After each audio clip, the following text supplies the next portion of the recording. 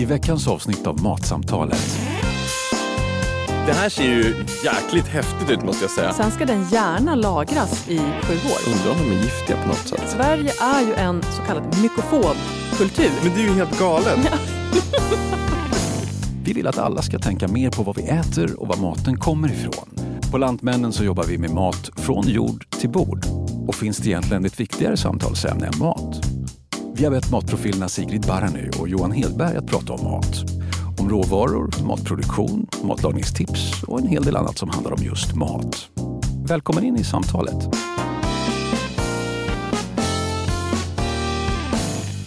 Hej och välkommen till Matsamtalet. Här pratar vi mat och allting som handlar om mat. Och vi som gör det är matgeek Johan Hedberg. Och mästerkocken Sigrid Barany. Och den här gången handlar det om naturens egen skördefest.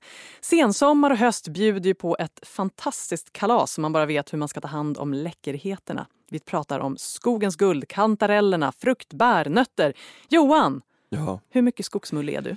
Alltså jag vill vara mycket mer skogsmulle än vad jag är. Jag önskar att jag kunde nära en aura utav att ta reda på det som finns i skogens skafferi. Men i slutändan så är det kantareller och trattkantareller.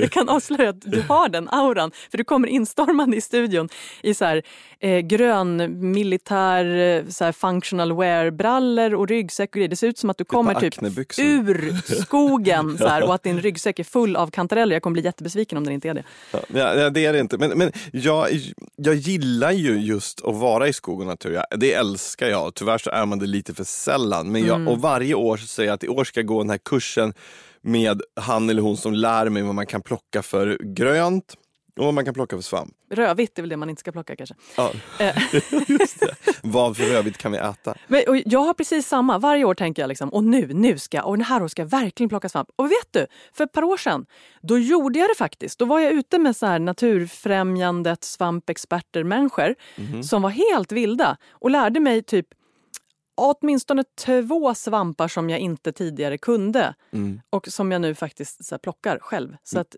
jag tror man behöver gå. Och vilka är det?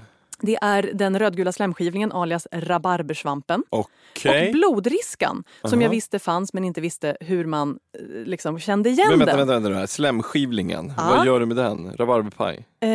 Ja, precis. Nej, men jag behandlar den som kantareller. Att jag bara förvällde den. Vänta, kan vi ta det här från början en gång? Förvällde. Kan vi reda ut det en gång för alla? För det där är en sån grej som vi har hört sedan mormors tider och ingen har egentligen fattat. Berätta för mig, vad är man gör när man förväller något? Alltså den här svampen är ju inte det minsta giftig eller något sånt. Så att jag skär den i bitar, lägger den i en stekpanna, kör på ganska låg värme, har lite salt på men inget fett. Och så låter jag vätskan i svampen koka ur så att det börjar puttra i pannan. Okay. Och sen när den väl har kokat in så att alla bitarna är liksom kokta så att säga. Ja. Och har tappat och mycket det börjar vätska. bli torrt i pannan. Ja. Då så slänger jag alltid ner dem i en plastpåse och fryser in dem. Eller så häller jag i smör, höjer värmen och steker så att det knäpper lite grann i svampen. Så att den får lite så god stekyta. Och då äter man dem direkt. Och då käkar man upp dem rätt av. Jepp. Jag brukar torka svamp. Ja. Jag tycker det är smidigt. Ja. Just trattkantareller och så. Antingen någon sån här mattork eller att man lägger dem på något galler i ugnen och har ugnsluckan öppen och på lite på glänt och på typ 40-50 grader. Det har ju fördelen att det tar väldigt lite plats med torkad svamp. Och sen kan man göra såna här mumsiga grejer som typ svampsalt eller man kan göra en rub, man kan liksom mala och ha det runt en stek eller någonting. Eller bara smula ner i en sås. Liksom. Smula ner i en sås, bara ge allting lite mer umami-smak. Ja. Men jag kan tycka liksom att ja, om jag vill ha konsistensen som just i sig blodriskan, då tycker jag det är roligare att förvälla och frysa in. För då får jag det här tugga köttiga. Liksom. Jag tycker att svamp som har varit torkad när den blöts upp igen, att den får inte riktigt den där sköna, korta köttigheten i sig. Men alltså, jag måste fråga dig en sak. Känner du som jag den här stressen över att det finns så otroligt mycket? Man har vänner som en polare till mig som skickade bilder på, du vet så här är min trädgård just nu, vill du komma hit och plocka äpplen? Man bara, jag vill verkligen jag vill göra mer än någonting annat. Men jag hinner inte. Delar du den jag delar den skördestressen? Så sjukt mycket. Jag går förbi alla buskar och grejer så där jag bor så bara, de här bären borde jag plocka av. Så här, och liksom så fort jag ser en svamp, även om det är inne i stan, så bara, undrar om den där är giftig eller kan jag äta den så här? Jag kanske kan ta den och stoppa den i handväskan. Ja, det är en jättestress. Och jag undrar om inte det kanske är något så här nedärvt från liksom, du vet att det ligger i oss så här, det är höst, måste skörda. Ja. Någonting jag sånt. tror det. För att jag får också ångest. Jag kollar på Instagram och folk bara, nu har jag gjort 38 liter äppelmos. Jag bara, har inte gjort än. Ja, men alltså, du vet, när jag varit upplärd första gången av en kompis till mig, Tina, som berättade för mig att alla nypon du ser kan du äta. Det finns inte giftiga nypon. Man bara, tack så jättemycket för det. Vet du hur mycket nyponbuskar det finns i en normal stad? Och då är folk så men de är så smutsiga för det är en massa avgaser. Man bara, bullshit, skölj av dem och gör världens godaste nyponsoppa. Och då är ju stressen att det finns ju överallt. Det är ju för fan som flädersäsongen times 10. Man blir knäpp utav men och prata inte om fläder, för nu kommer ju fläderbären. Ja. De buskar som jag inte liksom plockade av blommorna av, Hägersten är ju proppfullt av fläder. Väl? Nu är det ju bär på dem. Så nu går jag och spanar på de där bären och bara, jag borde verkligen göra fläderbärssaft. Du gjorde inte kapris på en del av de omogna bären. Tyst. Ja, men du ser, det är ju så här det är. Det är så här det är.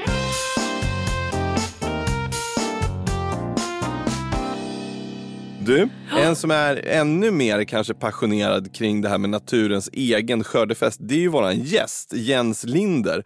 Och han har skrivit boken Svamplycka och jag tänkte vi skulle ta och växla några ord med honom nu. Välkommen till Matsamtalet, Jens. Tack så mycket. När man har dig som sällskap i skogen så lär man ju känna sig trygg i det att man kanske inte råkar käka upp en vitflugsvamp av misstag. Ja, någorlunda i alla fall. Jag brukar faktiskt ha med mig en svampbok också för att kunna kolla om jag blir tveksam. Men hur är det egentligen? Dör folk av svamp i Sverige? Hur gör man? Tuggar du i dig bitar av svamp och är liksom trygg med det? Alltså dödsfall är väldigt ovanligt, men det händer ju. Och då är det ofta folk som inte känner till våra marker som helt enkelt chansar lite hejvilt. Men det är väldigt, väldigt, väldigt ovanligt.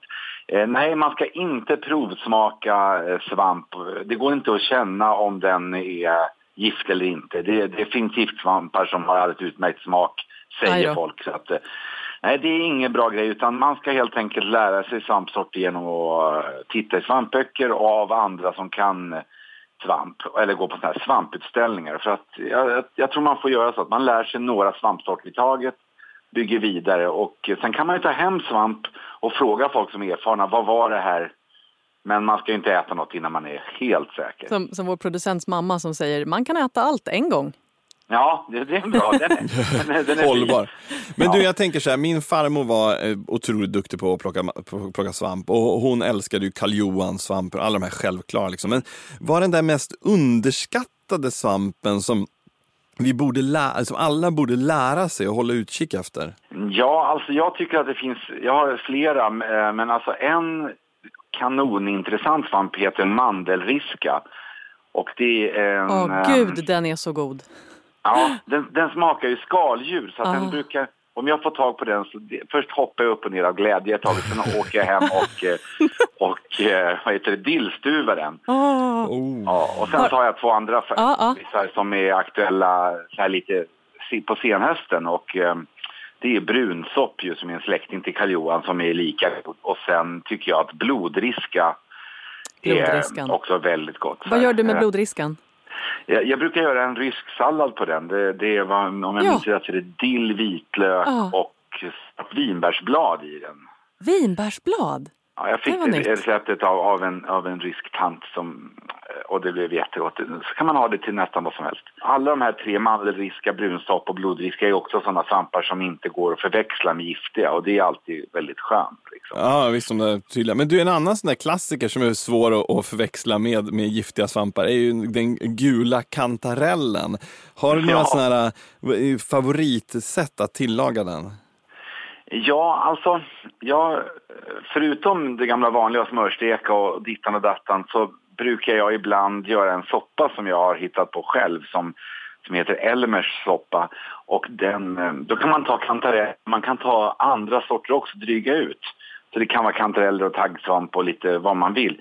Och den är smaksatt med bacon, kummin, vitlök och grädde. Det är lite så här paprikapulver också. Det är lite så här alltså att jag är så förtjust i gulasch. Och så tänker jag att jag måste göra en svampsoppa som smakar gulasch. Och så. Genialt.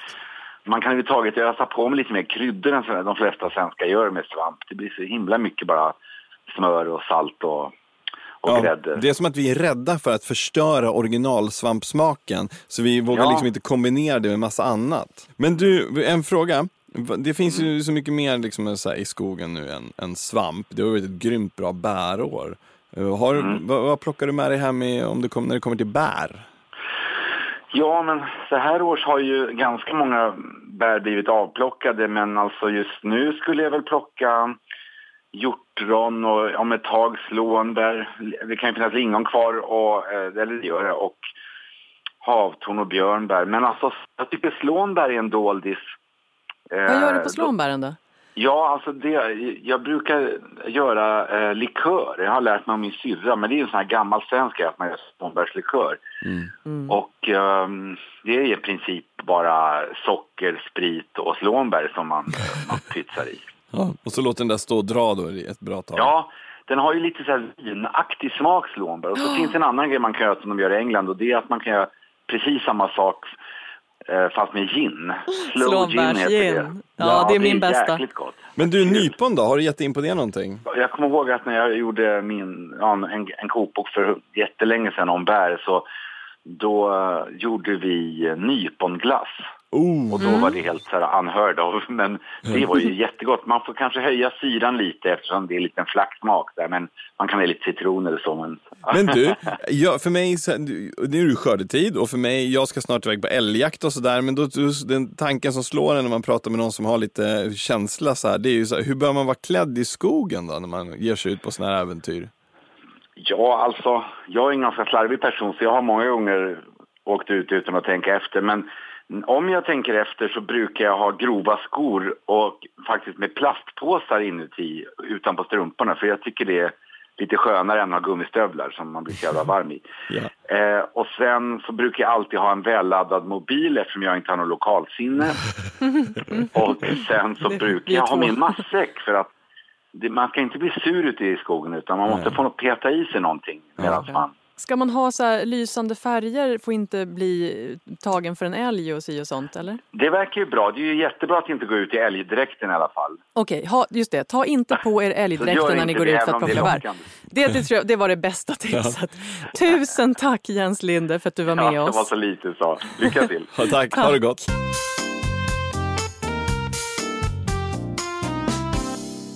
Ja, men du, Jens Linder. Ja, men en man som faktiskt gör någonting av sina höstdrömmar. Något jag kan rekommendera är också det han har gjort om långkok. Långkoksboken är fantastisk. Ja, grymt bra. Du, i våras, då pratade vi om hasselnötter. Ja, det gjorde vi. Man hittar med beteshagar. Precis, men då är det ju lite så här krångligt med hasselnötter. Varför då? Kan man inte gå ut och plocka dem? Ja, det var en tanke som slog mig. Inte helt och hållet. Alltså hasselnötter, nötter och ekollon och bokollon och sånt där omfattas inte av allemansrätten. För de sitter på träd? Det är väl det här att liksom ollon och nötter så här, det har varit viktiga födokällor för grisar som gått i skogen. Så att då fick man inte gå och plocka av bokollon för att liksom ta hem till sina egna grisar, utan det är den som ägde marken som äger nötterna och ollonen. Och det är fortfarande så att vill man plocka nötter någonstans så kan man helt enkelt ta reda på vem som äger marken och fråga markägaren. Eller så kan man göra som jag som gjorde och plocka i mammas trädgård. Ja, såklart. Men jag tycker det här är häftigt. Vi pratar mycket om så här Marcona-mandlar från Spanien och du vet alla så här exotiska grejer från andra länder. Ja. Men, och så finns det ju liksom svenska hasselnötter. Och jag vet att när jag fick fattade det första gången, då var det liksom en sån här, men varför ser vi inte att någon gör något med svenska hasselnötter? Jag kan berätta, dels är det så här, de vilda hasselnötterna, de blir ganska små och pluttiga. De hasselnötter som vi får i handen, det är odlade hasselnötter. De har något lite så här annat variationsnamn än de här vilda hasselnötterna. Så att det blir väldigt ineffektivt.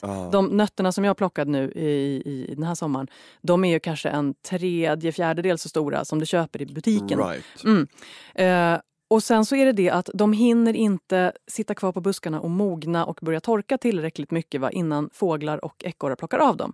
Mormor brukade alltid säga att mitten av augusti, 10 augusti, innan 10 augusti ska du hinna plocka nötterna, för sen är det kört. Men vad gör du då? Tar du in dem och torkar dem själv eller? Ja, jag gjorde så här faktiskt, att jag knäckte dem färska och la dem i frysen, för jag gillar det här med de färska hasselnötterna. Det är ju någonting man i princip aldrig får, färska hasselnötter.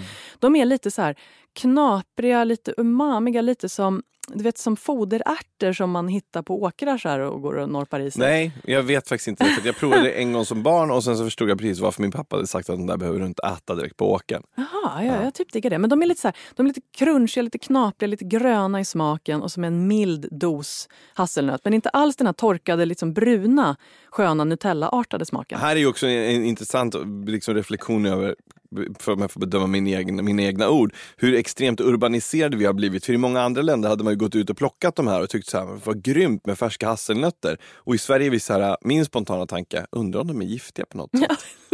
Ja, men det är ju så. Vi har ju blivit så. Och ena sidan så går vi runt och gnäller över att det är så här, vi äter sämre mat och det kostar så mycket och bla bla bla. Och å andra sidan så fattar folk liksom inte att bara gå ut och allemansrätten, vilken, alltså i år som när just det har då varit inte så... omfattar just precis hasselnötter. Ja, men jag fattar vad du menar. Men och du där, kan fråga markägaren, det är inte svårare. Man kan fråga så. markägaren och förmodligen kommer inte alla markägare att vilja ha sina hasselnötter utan det är, ja, så fråga markägaren. Men det ska jag säga, det här med att vi tror saker är giftiga, att vi inte riktigt vet vad vi kan äta och så vidare. Sverige är ju en så kallad mykofob kultur. När vi ändå pratar om svamp. What? Som gjorde. Mykofob. Det vill säga rädd för svamp. Vi är rädda för svampar. Vi äter ytterst få av de matsvampar som vi har. Vi har massvis med fina utmärkta matsvampar i våra skogar. Men vi äter kantareller, trattkantareller, svart trumpetsvamp, Karl Johan, en och annan sopp, kanske någon riska, möjligen någon krämla. Kolla Japan. Där käkar man ju typ 300 olika svampar. Det är en mykofil kultur. Det vill säga man älskar svamp. Vi är mykofober. Vi är mykofober, Johan. Här sitter vi och drömmer liksom om våra... jag ska skörda så mycket på hösten. Men vi är mykofober, det är bara att inse. För man blir nästan provocerad ibland när man tänker så här. Eller för jag tänker och du tänker att det finns inte så mycket svamp nu för det är så torrt ute. Och då kan man ge sig tusan på att lokaltidningen går ut med någon lokal expert som kommer in med en hel korg. Ja, med dinglande... dömärkliga. Här har vi så här den skändade gravkrämlan. Så här. Ja, den exakt. Skändade gravkrämlan. Lyser grön i så här mörkret. jobbigt spontant att du kom på det.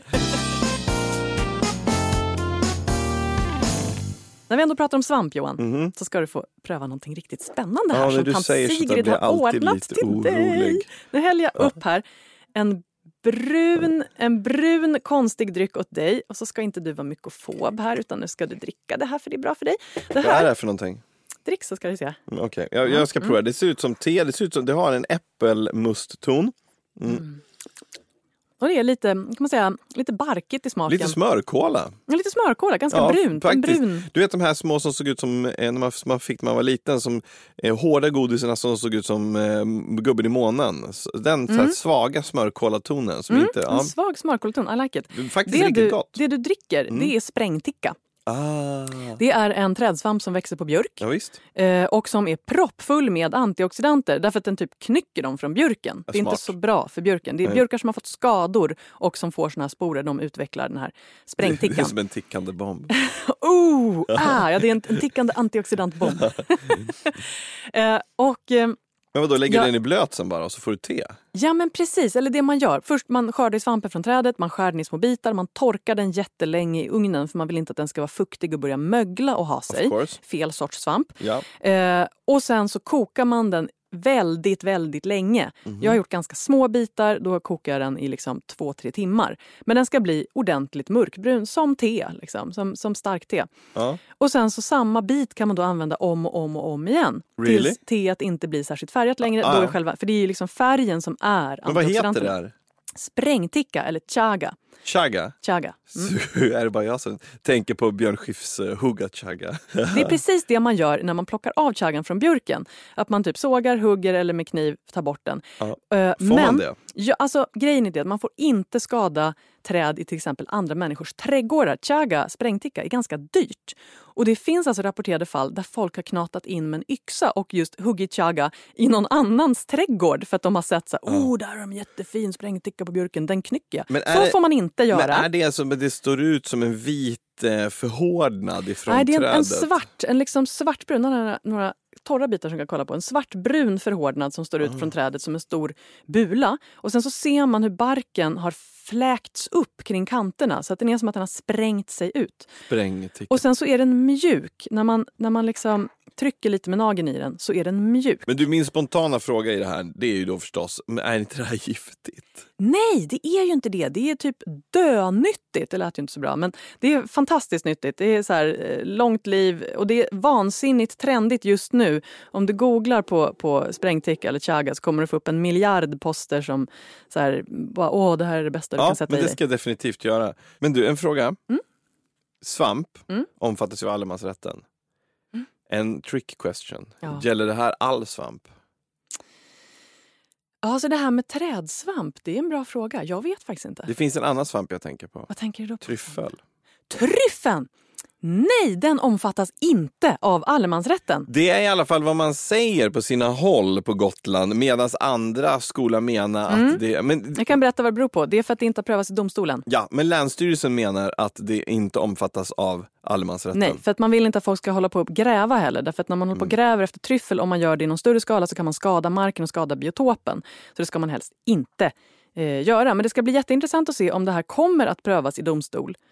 Ja, för att det kan ju vara rent av förödande om du skulle kunna få gå runt och gräva på andras mark. Exakt, jag kan liksom, en del av mig säger jag vill ha tryffel. En annan är så här, ja men köp låt en bit marken mark på Gotland då i sådana fall. Precis, köp mark på Gotland, skaffa lite hasselnötsplantor med tryffelmycel från Italien och plantera dem.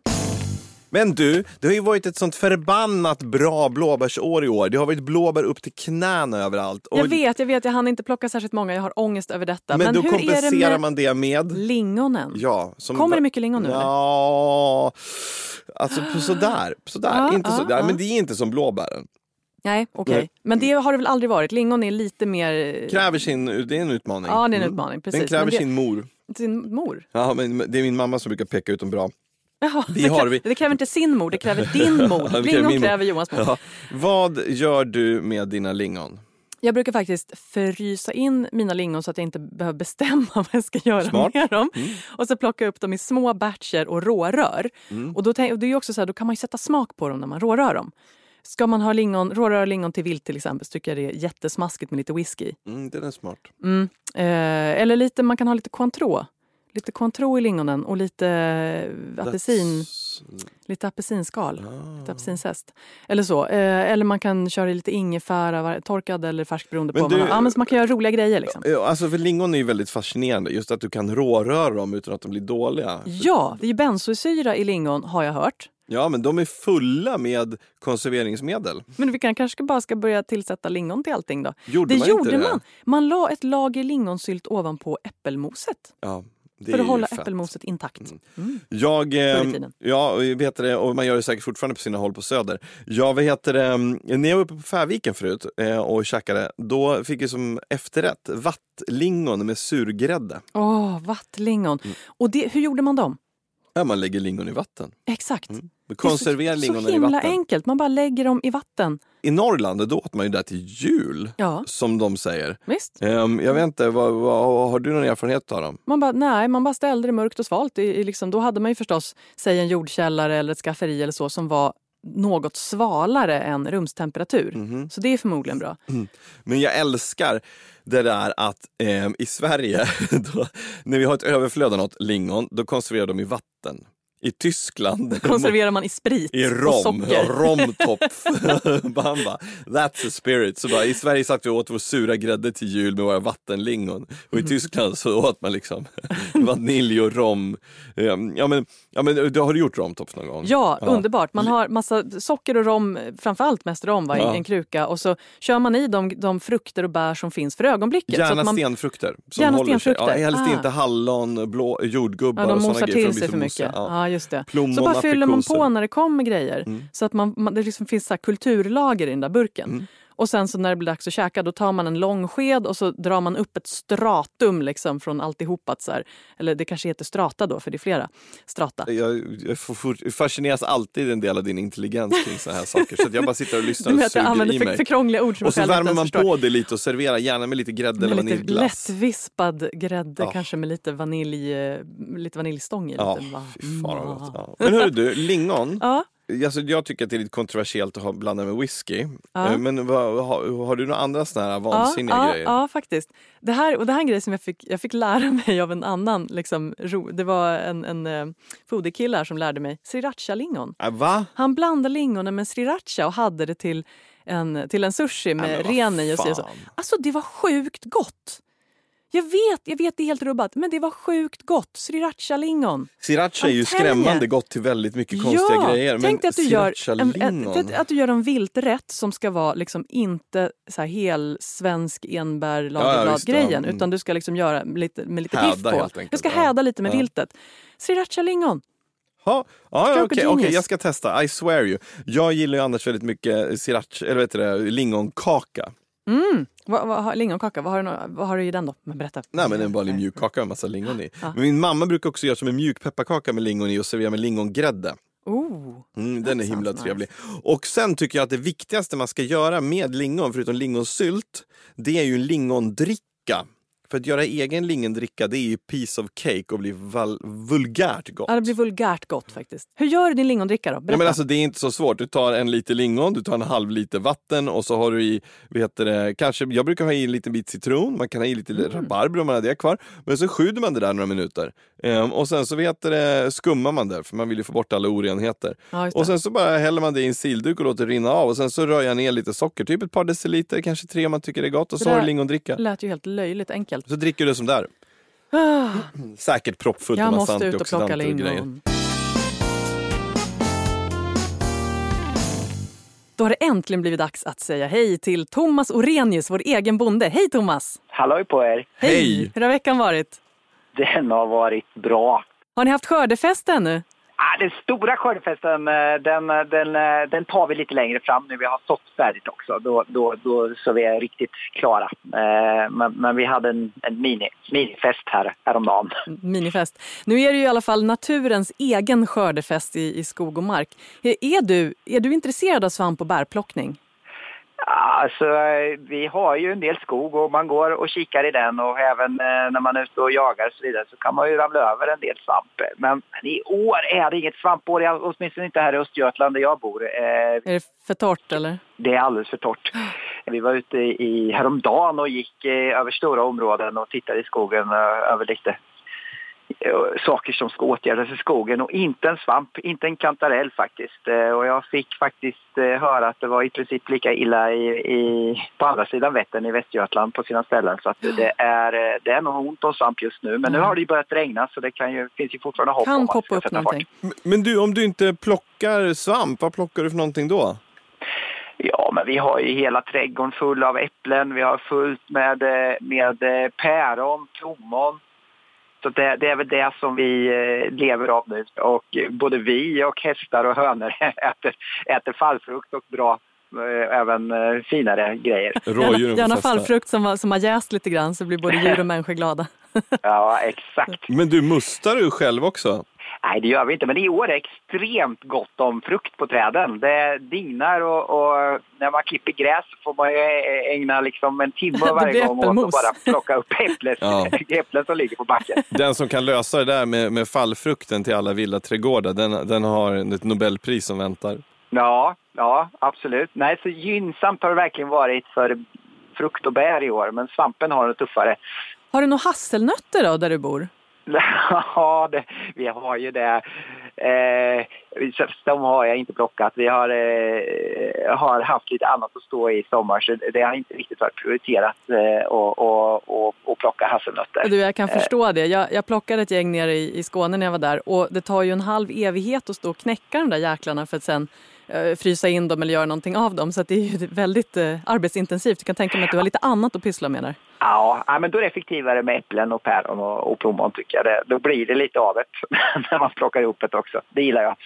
Kul att höra. Jag hoppas ni får lite mer svamp i skogarna.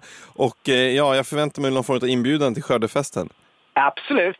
Gött, då hörs vi nästa vecka. Ha det bra så länge. Hej då. Ja, hej då.